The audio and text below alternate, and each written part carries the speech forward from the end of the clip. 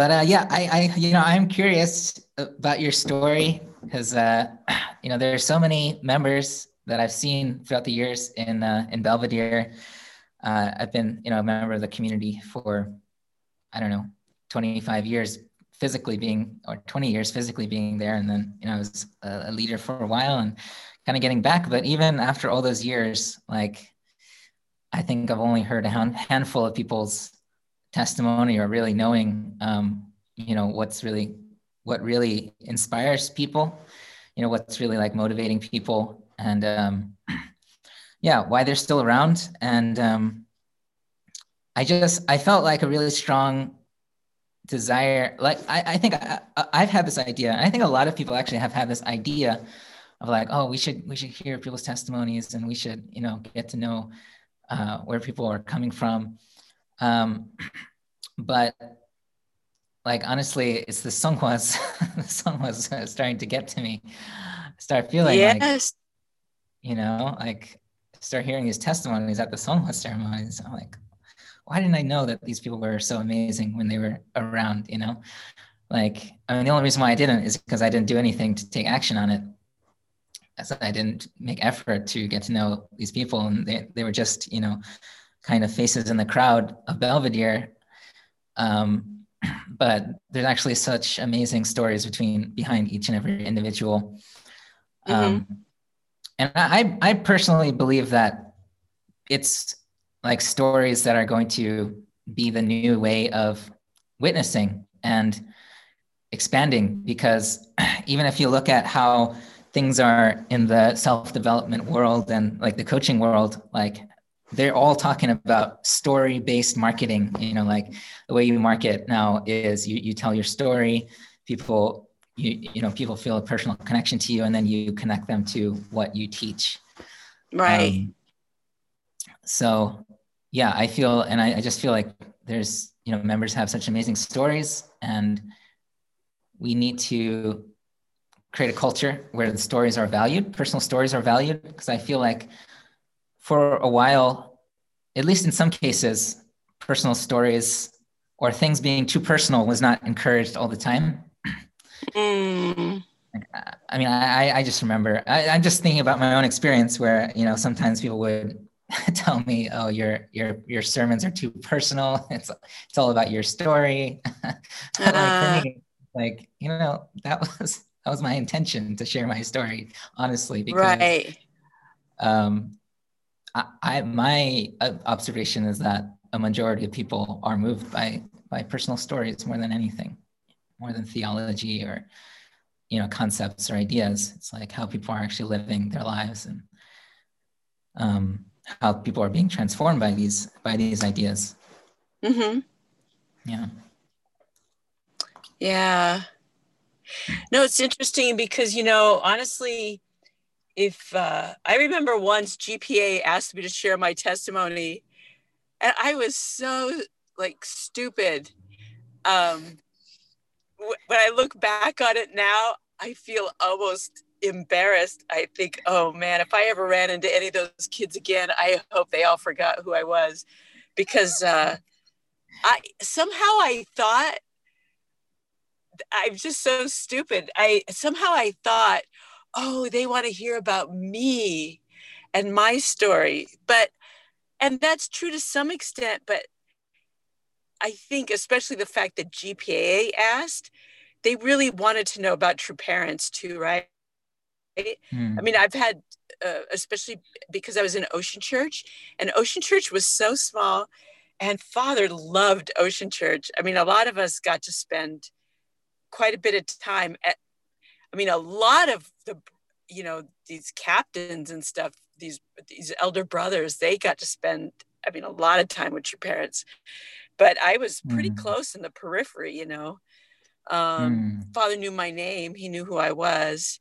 Mm. Um, and I kind of left out all that stuff. I just remember going on telling him about, I mean, just this really, you know, awful stuff. Oh yeah, I lived with this guy who was 30 something years old. I was 18 and blah, blah, blah. But through it, I learned blah, blah, blah. I think back to that. I think, oh my God, what did I say to these kids? Um, though they But knew I was honest, yeah, right. you know.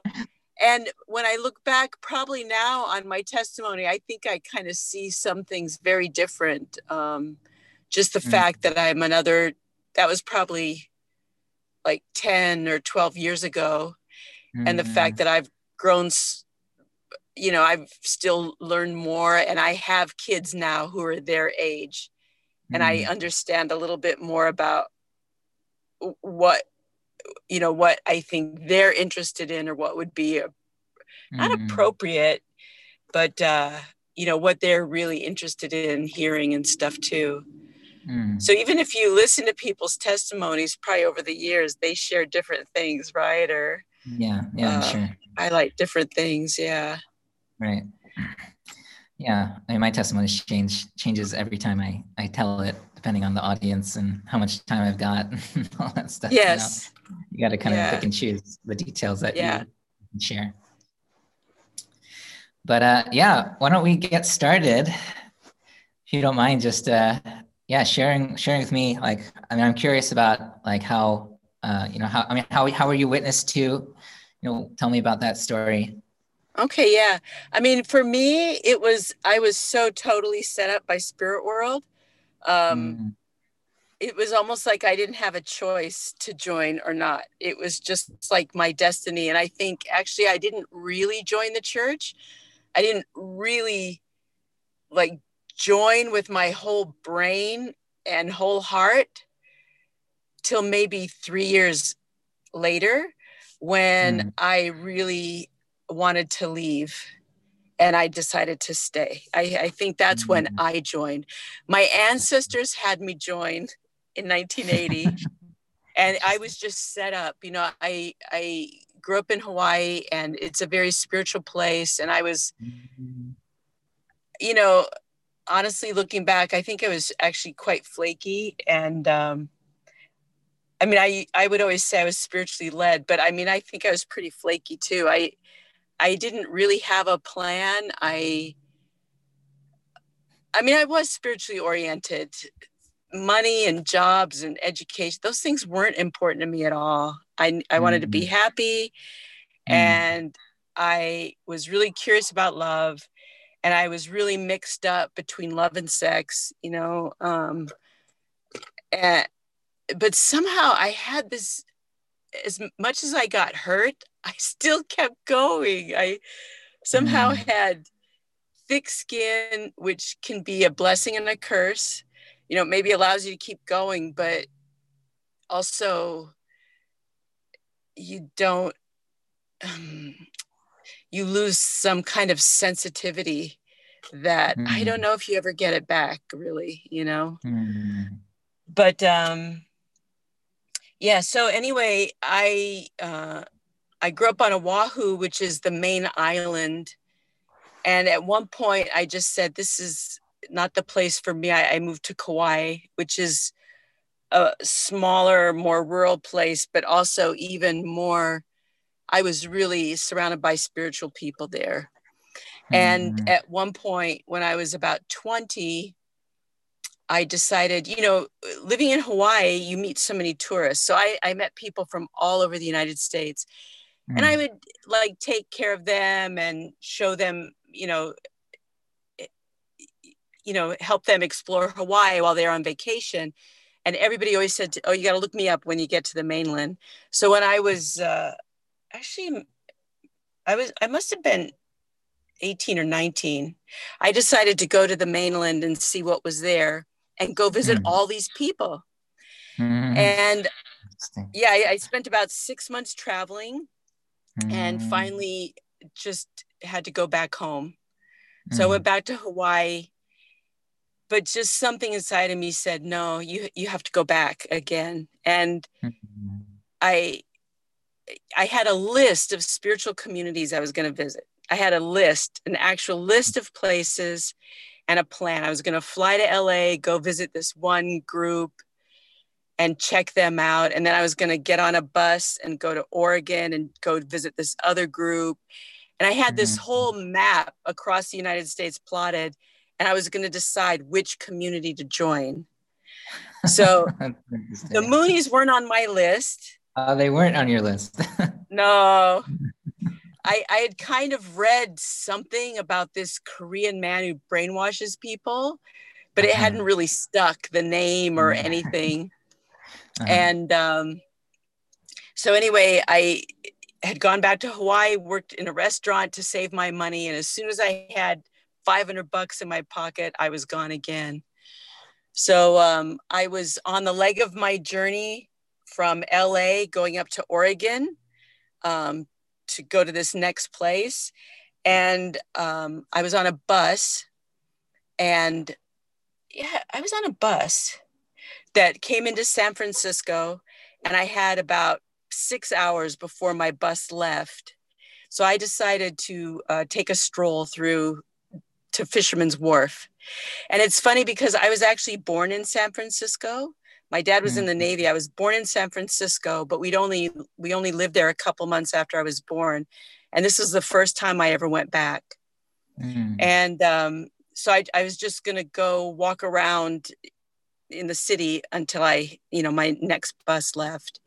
Mm. And I was probably half a block out of the bus station. And I had on this goofy hat that I wore when I traveled. It was like a baseball cap, but it had these lightning bolts on it. And I was wearing my, traveling cap and Mm. walking down Market Street. And this guy came up to me and he said, "Wow, I like that hat. Where'd you get that hat?" And I just remember looking at him and thinking, "You are so straight laced. You would never wear a hat like this. So why are you asking me about my hat?"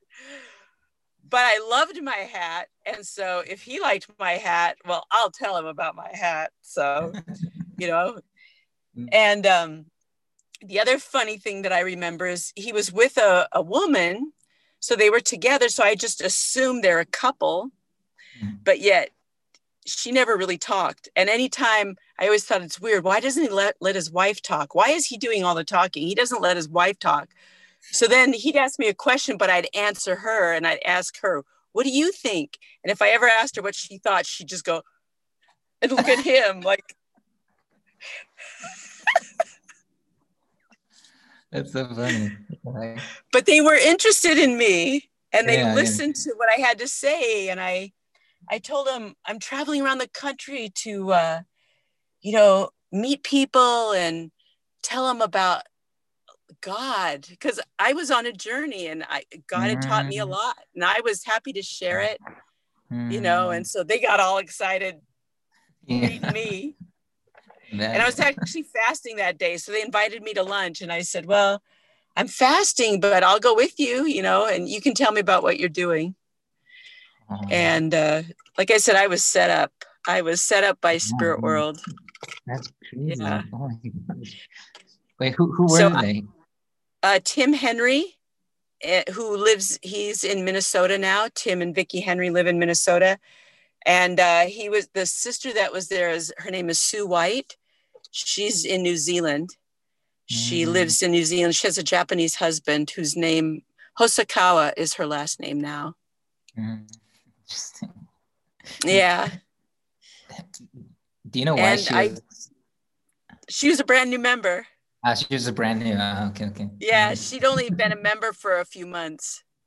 And I think she was scared to Mm. death that she would say the wrong Mm. thing, or, because in Right, right, right. Oakland, the witnessing was very, you never talk about this, only say this. And um, there was a very specific way to do it. Mm.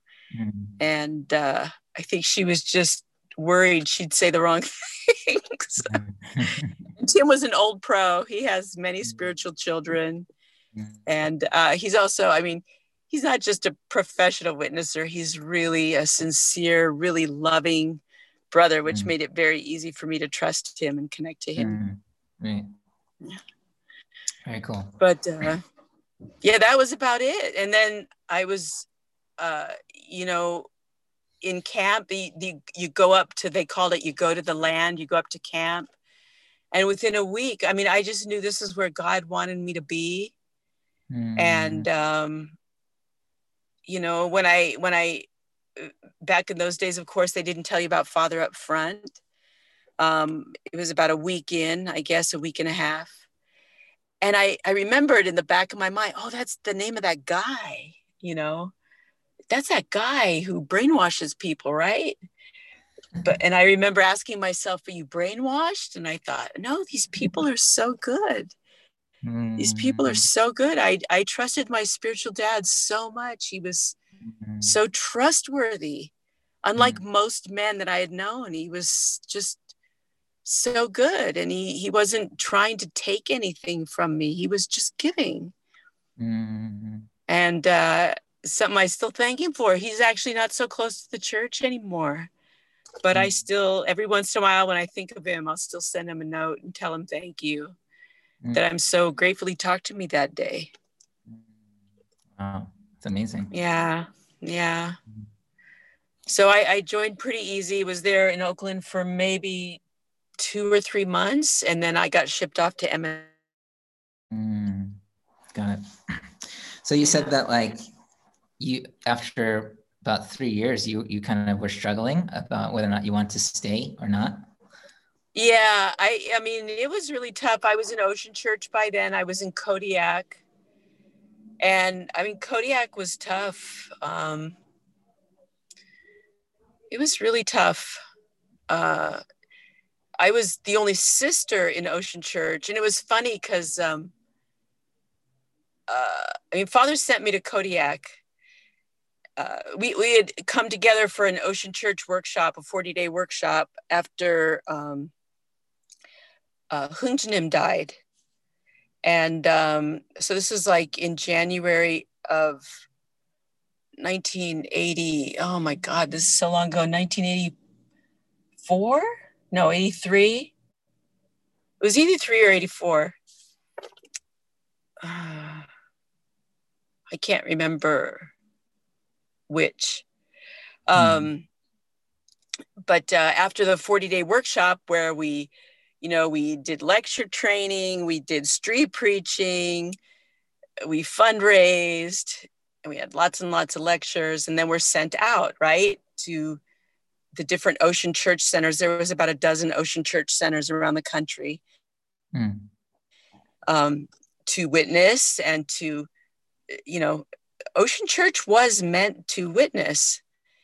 And as through the fishing, really attract young people who are interested in adventure and opportunities. It mm, was a model that kind of just couldn't work, though. I mean, none of us realized that at the time, but looking back, it was just as all these laws were changing in America that you couldn't sell your sport caught fish. You know, that's what Father said: go fishing, then sell your fish, and that let that finance your activities, because running those boats is a very, very expensive thing to do. right. And uh, it was almost like an impossible model. Mm, But from that workshop, Father sent me to Kodiak. I was the only sister who went up there with 3 brothers. And we get to Kodiak and we're told, you can't witness, because it's such a small little place. And the town was super negative mm, about, you know, the Moonies arriving and buying up all these fish plants and stuff. So don't mm, tell people who you are, kind of. So all this stuff we'd been preparing for, we couldn't do. And mm. it was just, there wasn't really much to do. Here were Moonies. You never stop moving, right? You're a Moonie. You just go day and night Right. witnessing fundraising. And here we couldn't do anything. And it was February or March, and it was too cold to go out on the good goes. And there really wasn't a whole lot going on. Mm, But by that summer, Mr. Che was the uh, Korean central figure. He was actually a 36 blessed couple. And he actually had other Ocean Church members come up too. And he had us all working for the company, International Seafoods of Alaska. He trained us to be fish buyers and sent us out. And I was in this little village called Igigik out in the Bristol Bay. And we Mhm. had just bought this, we had bought out this other company that was there to buy fish. Mhm. And it was tough, Justin. It was, you know, the central figures, there was two brothers in charge and they fought like dogs and cats. And Mhm. there was me and about 8 Japanese sisters. Mhm. And Oh my gosh. yeah, it was pretty lonely and pretty tough. And it was a Mhm. tough atmosphere with fishermen that were drinking too much and, you know, looking for love. And Mhm. it was really a tough place to be. Mhm. And there wasn't a lot of, we didn't give a lot of mercy to each other. You know, Mhm. we didn't, I don't think we, I think the Japanese sisters did okay because they probably just, they worked together and held on to each other and supported each other. Mhm. Mhm. Um, I was working with an American brother and we were gone from our camp a lot of the time, buying fish. That was our mission, was Mhm. we'd drive in a truck up and down the beach and buy fish from these people fishing on the beach. It Mhm. was very physical, very, there wasn't a whole lot of church involved. And people knew we were the Moonies and teased us, but because I threw myself into the mission, people really actually trusted us and respected us. Mhm. Um, but nevertheless, it was spiritually, it was just really, really challenging. Mhm.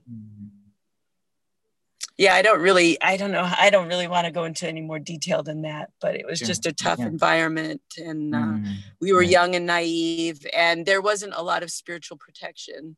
Mhm. Right. Um, So but you said like at one point you kind of recommitted yourself, like you yeah, decided. I just really, it was just very challenging there. I just didn't want to stay anymore. I was really Mhm. losing my faith just in the environment there.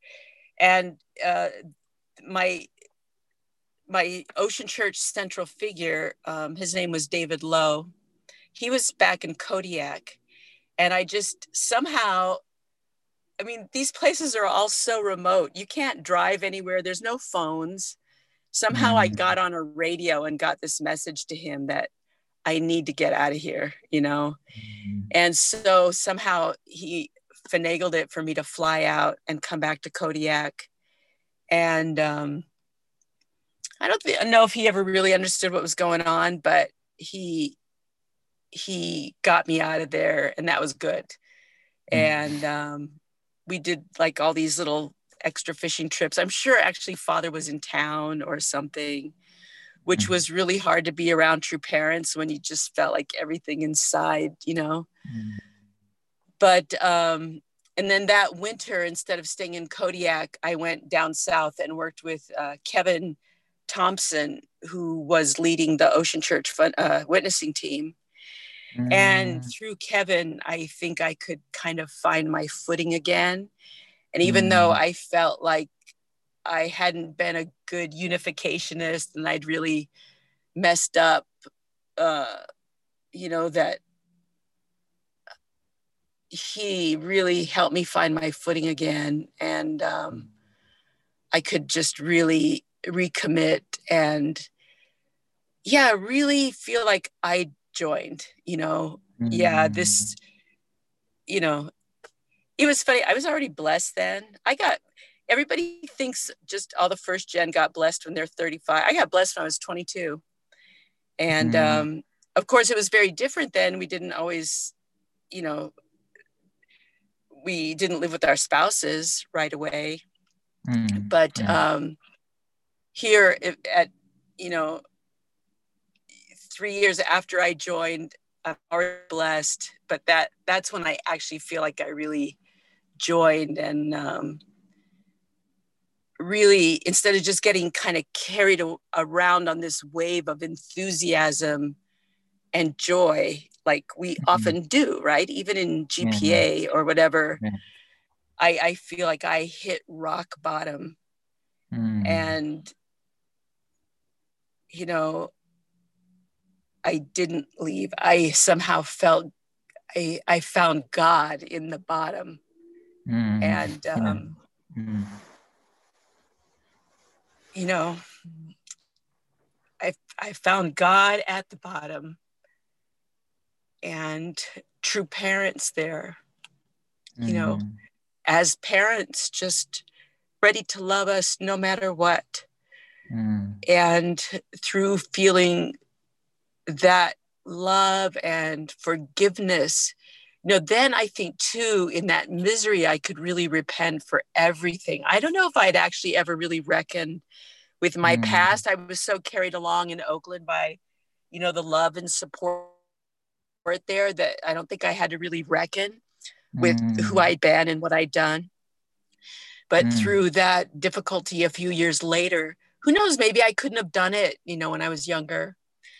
Mm. But, really found God there. And Dr. Young has said stuff in his morning devotion that he's amazed by the American members who are still around after all the, you know, garbage we've been through with True Children. And, uh, because we were eyewitnesses to it, right? I mean, Mm. I'm not blaming them. We Yeah, all sure. got, in fact, I mean, I've got so much junk in my past that I understand a lot of, Mm. what they've had to Yeah. deal with or whatever. But he said the only people who've made it it's because true parents raised you up directly. And I really think that has something to do with, the people who are still around, which God knows there's not a whole lot of us that are like totally engaged or Yeah. still excited. Mm. But I made sense to me. I thought, oh yeah, maybe Mm. that's what it is. We actually got to work so close to true parents and realize that he was not in this for himself. He wasn't getting goodies out of this. Mm. He really believed this stuff. He really Mm. believed it, and he committed Right. himself to it, Mm. and he didn't give up. And so if he didn't, how can I? Mm. Right. Yeah. Yeah, that's incredible. I mean, like, I can't imagine like being really working with True Father, seeing it firsthand, like everything for I think a lot of us second gen is it's really secondhand. It's from our parents. It's from what we've experienced just at the local community or some workshop or we heard something. But yeah, like you could see that and you can experience the truth of his heart, True Father, True Mother's heart, and that they're the real deal. And I think Yeah. when you experience that. No, in Kodiak, we had such a chance to, be close to Father. First of all, we felt connected to him because we're the captains, right? We're taking care of his guests. Like every summer in Kodiak, I mean, I'd work as a fish buyer. And then when the salmon season would finish, I'd come back to Kodiak and help with taking care of whatever guests were there. And Mr. Che always made me, actually, often I was the captain of the camera boat. And Mr. Che would come on my boat, this was amazing too, because, none of these Asian guys wanted to be on the sister's boat. The sister captain, obviously they were never going to catch a fish. They were never going to, this is a real thing, even among our members, even though I was following Father's direction to become a boat captain and stuff. But Mr. Che was different. He would come on my boat. And so I was often the captain of the camera boat. There was a brother named Dan Weigel who would be the cameraman.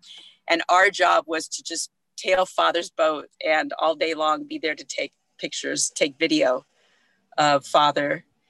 And it wasn't easy because, you couldn't disturb Father's fishing, but you had to be right as close as we could get. And but I could be there all day and watch Father all day.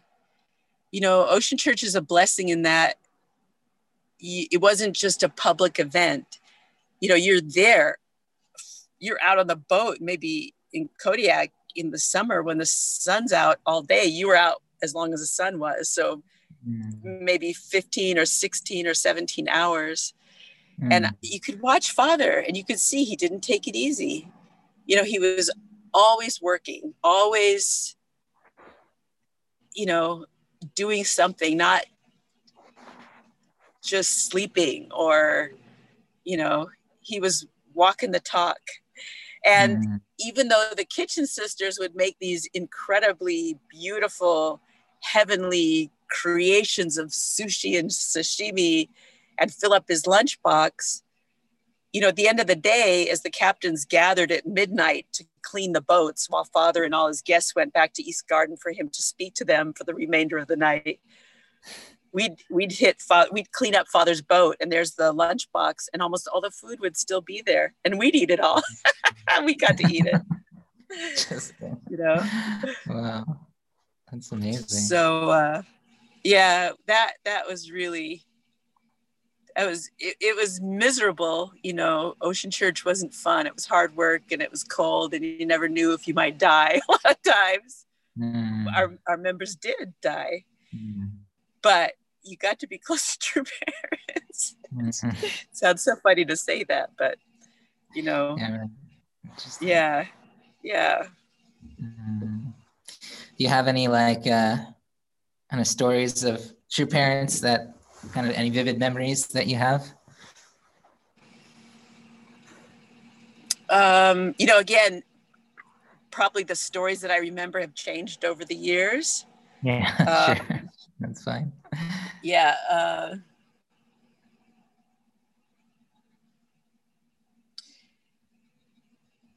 It's funny, something I told my kids just the other day. I had this memory, you know, for as amazing as Father is, you know, I remember after I moved to New York and we'd go on Sunday mornings to Belvedere to see Father, I would always be there really early and be one of those crazy people running to sit right in the front row. So I was always in the first or second row at Belvedere. And I remember one morning I was in the front and Father's up there speaking. And, you know, if you considered yourself lucky if he rapped you on the head, right? Or poked you in the forehead or something. And I remember one day he's up there speaking strongly. And as he was speaking, you know, as he spoke, some spit like flew out of his mouth and landed on me, right? And he leaned down and goes, "Oh, sorry. You know, wow. And I just thought, wow, that's amazing. Here he is, this guy who commands, you know, we see him, we put him up on such a high pedestal. We bow to him. You know, he gathers together leaders from politics, from, you know, the news world, from the religious world, from, you know, religious scholars, all these people. And yet he made a little spit on me and he's so apologetic. And, you know, that blew me away. So interesting. Huh. Yeah. Yeah. I'm just curious, like how did it feel being that close to Father? Like, did you feel nervous or like? Well, it depended on where your heart's at, right? Because if your heart's in a good place, you're there, you're his child, and you're just there, and you're absorbing every word, even you feel it in your pores, right? If maybe you've been struggling or, you know, just having a hard time, and we get so, for example, that first summer when I'd been really having a hard time, here I go back to Kodiak and Father's in town and he announces we're gonna have this fishing tournament. So we all go out on the Ocean Hope 1, which was the biggest boat that we had. It was about 110 feet long. So a whole bunch of people, all these brothers and sisters from Kodiak there to serve. And then all the guests at the time pile on this boat. And we take a fleet of good goes out. And we're off in anchored off some area in Kodiak. And we have a 3-day fishing tournament, right? Father challenges everybody to go out and catch a big halibut. And every day, so we'd go out, and the good goes, we'd go out fishing, like probably 6 or 7 people on each boat. And then we'd come back in for lunch and for dinner. And it'd be like this picnic with true parents on the back deck of the Ocean Hope One. But because of where I was at and this struggle I had, it was just like a torture to even be there close to them. And it's so funny when you're like stuck in yourself, Father looks at you and you just feel shame. Like, oh, I want to hide. I don't even want to be here. But it's not Father who's making it's where you're at. You know, it's a reflection of where you're at. So being close to parents could be a torture, or it could be sheer joy, like when you're in the right space and you're there to just receive. You know, it kind of more depends on where we're at, not where Father was at, certainly. Yeah. That makes a lot of sense.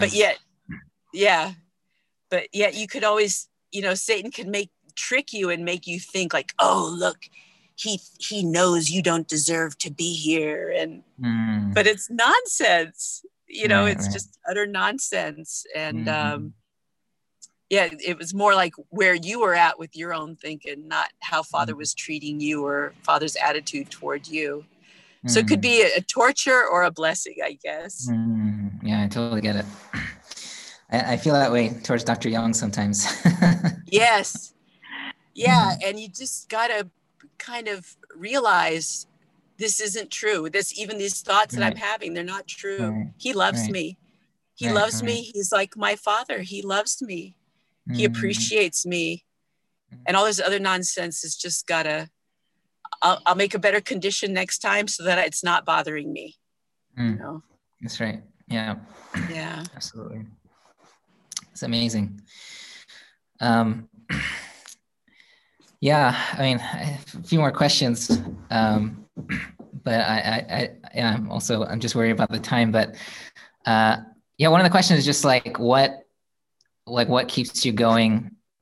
You know, I mean, until now and right now, you know, like there's still challenges that come up in a movement, but you know, you're still around, and as you said, not just around, but you're kind of fully in it. And yeah, I'm just curious, like what keeps you fully in it? Yeah, sometimes I'm more cynical than others. I might give you a different answer, you know, like, I mean, I've invested so much in this, right? I've invested so much in this, but, yeah, it's a good question. I guess I am so lucky to know true parents. How many people go their whole life without ever meeting somebody they could believe in? Absolutely. You know? Yeah. And I met somebody like that. And to where he changed my life to where I want to be that kind of person who has integrity no matter what, no matter where, no matter who I'm with, you know? And I love the understanding the principle gives us that we just never stop growing, right? There's always a chance to learn more and do more. And even during the times that I've gotten upset or whatever, I felt like, you know, anywhere I go, the limitations that I meet are my own. They're not from true parents. So I'm going to run into these limitations wherever I go. I may as well stay here and keep investing here because, you know, look at the community we have. There's people from all over the world. Even if it is just us trying to work things out, you know, and of course, our idealistic selves, we know that us, like even you and me, if we can somehow go beyond generations and communicate and appreciate each other and have a great relationship, we really feel like this represents, you know, in our society, people having similar breakthroughs, right?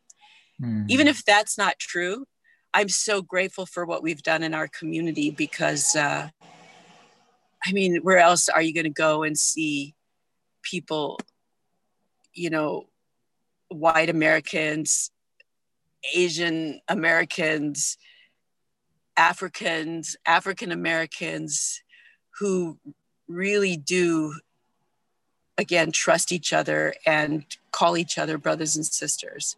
Mm. Um, Right. Still, I think sometimes we don't understand each other.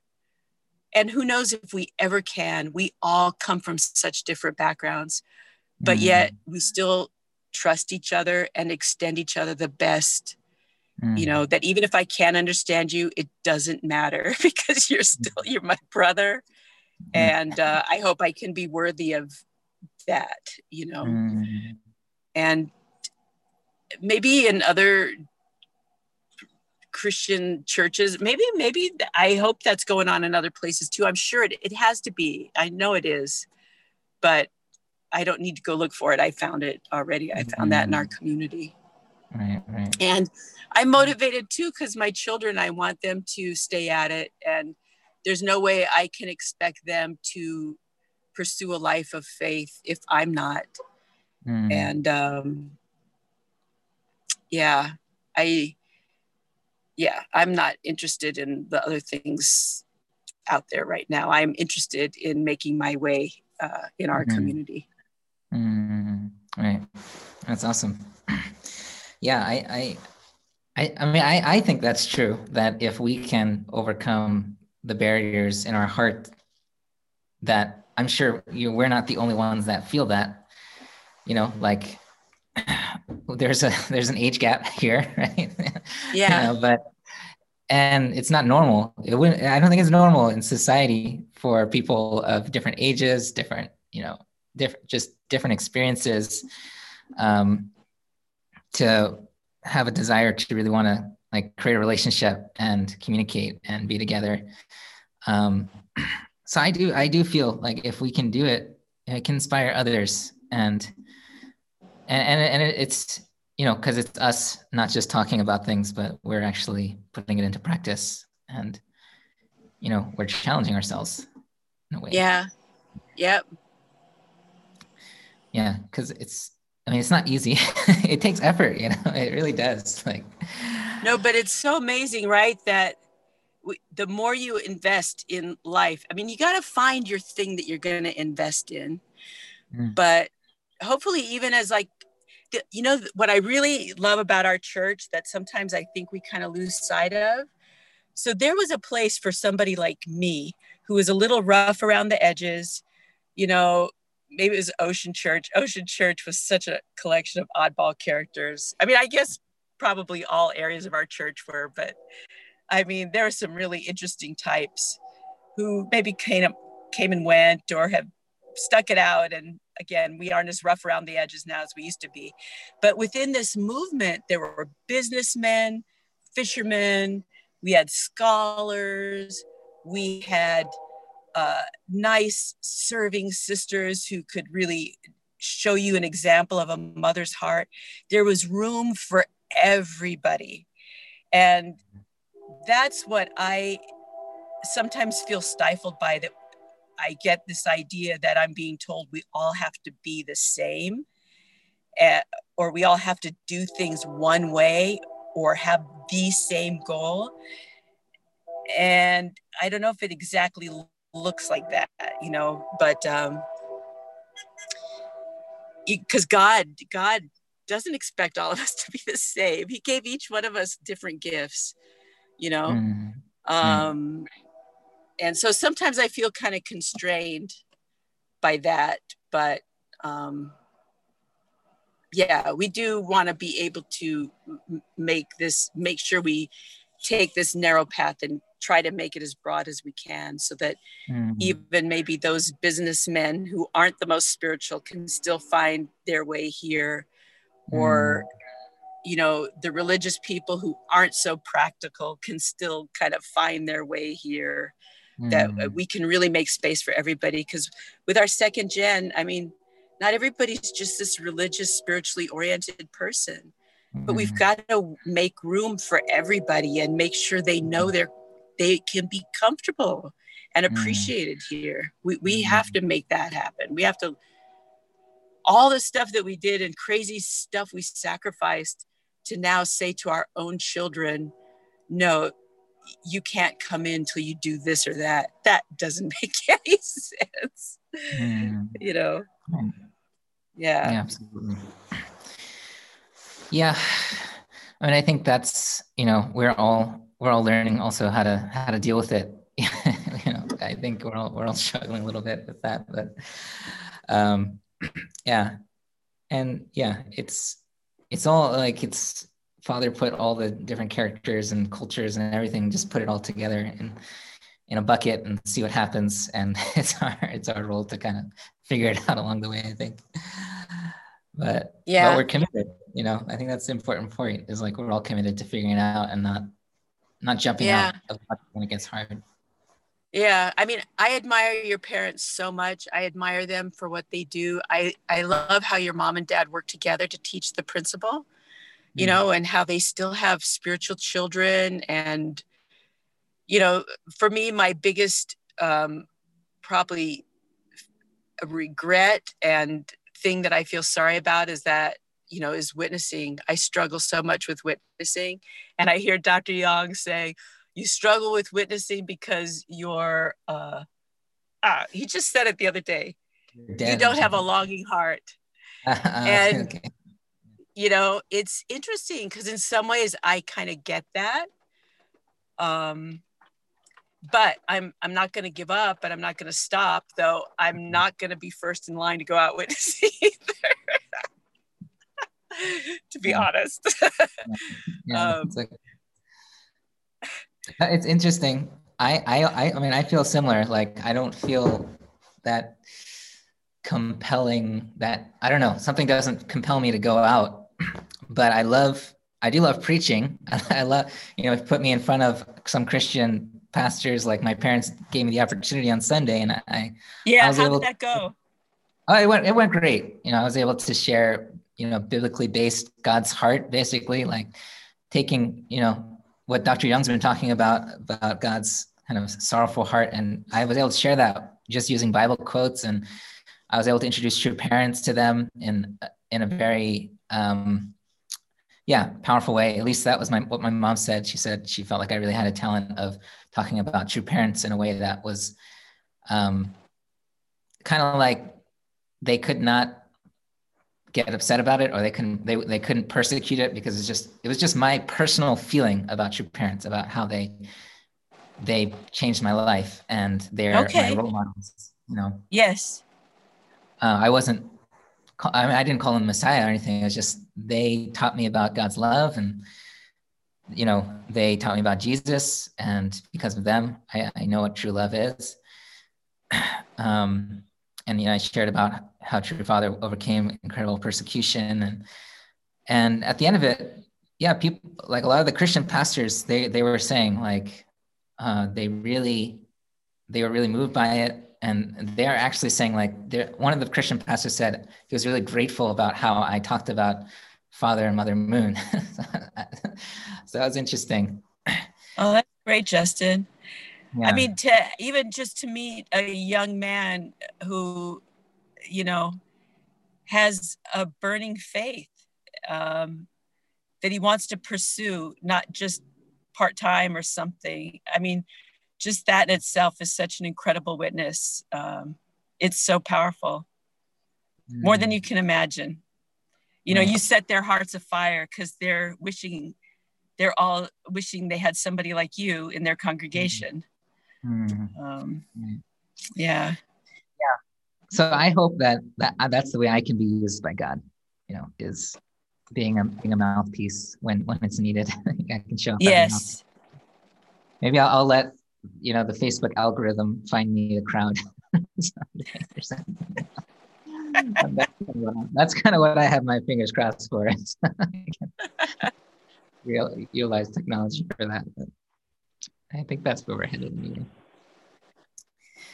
Yeah. Anyway, this has been great. I really appreciate it. And I was just really moved by your testimony and yeah, I'm just happy to get to know you more. I think. I mean, I've always liked you. I've always thought you were a really great aunt, and um, I remember back when I was assistant pastor before, I used to always like hug people as they'd come in, which is scary for me because I never knew who was okay with it, and who wasn't. But to me, it was a condition. It was like Jungsung for me. It was like God wants to hug people, so just do it. That was my mindset always. But Yes. I always remember, I remember you saying like, "Oh, you said like, oh, this is so nice. I appreciate this," and I was like, "Oh, I'm so glad somebody appreciates it." Felt so comforted by that. So yeah. So I'm glad I can know your story a lot more, and Yeah. hopefully, Yeah. But we really do have to, work on the future. It's the past 40 years ago last year was my 40th spiritual birthday. And I thought, mm, plus my memory is not so great anymore. I mean, we want to have these testimonies, right? It's really great to read these testimonies from early members, but yeah, we got to figure out how we're going to go forward. And I'm grateful we got Dr. Young, because he's just lighting this fire that's building this heavenly atmosphere among us again. It's reminding us of why we signed up, and what our dream was to accomplish. But now it's so much better because there's all people like you around. It's not just, we've got a couple layers deep now. mm, Um, some of the kids in the morning are on there, our third generation. So this is real.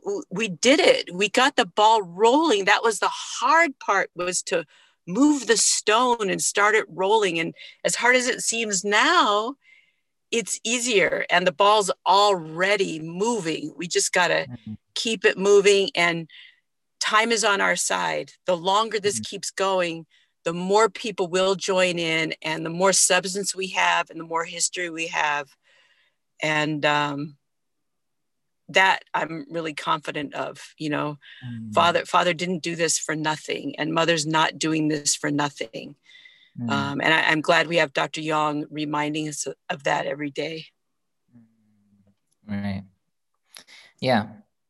And I think that's probably part of why he can make such big goals, is because he kind of gets that. Like, you But they know, are pretty big, scary goals, aren't they? they are. Yeah. Anyway, thank you so much. And Yes, yes, Justin. please Yeah. enjoy the. So about that email about the local level FamiCon, I Mhm. think it's great, especially if we tell people about it more than a day ahead. But I'm probably not going to be so involved, just because while I'm down here, I still have to work. I'm not actually taking a break from work. I'm still working all day, every day.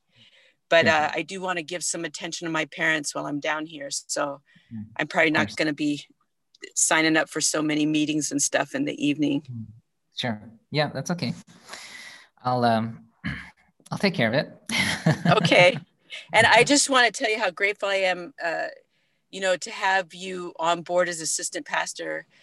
The energy in that last council call um, was just amazing. And it's just amazing. As the council, people don't get elected to the council to necessarily be the workers doing everything. That's not Yeah. the deal. But it seems to have somehow somebody's got the idea that that's what the deal is. But the council isn't there to create and do everything, though everybody on the council is involved in something. I'm working with Yuki and Up and Coming. And of course, Noah's doing all the lecturing and stuff that he's doing.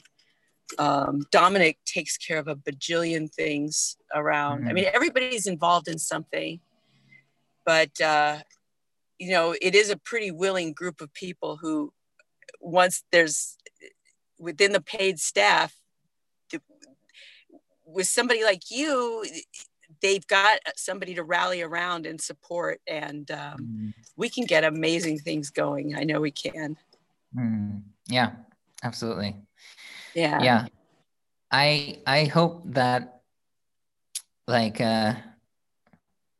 anybody who's in the council, I just hope it can be a very joyful experience, and that everything that people do, they do it, out of joy, and anything that they don't want to do, like we should just, hire someone from Asia to do it. That's always my answer. It's like there's just so many resources out there actually that like we don't realize, like 'cause it's a global world now, and especially in this COVID, like you don't even need somebody, you don't even need to hire somebody in the same country. And so I feel like a new person from 4 years ago. I think like the experience being like an entrepreneur and figuring things out gave me a lot of new perspective on life. At the same time, I always knew that that wasn't what I was made to do in the world, to be an entrepreneur and make a bunch of money. So I feel like that was all just training for what's to come right now. And I'm excited. Yeah. Great. That's great. Yeah. Okay. Well, hold the fort, and I'll be back in a week or so, and we'll take it from there. Okay. But, thank you so much. Yeah. Keep doing what you're doing. This is great. Okay, will do. Okay. All right, God bless. I'll talk to you soon. All right. Bye-bye, Justin. All right.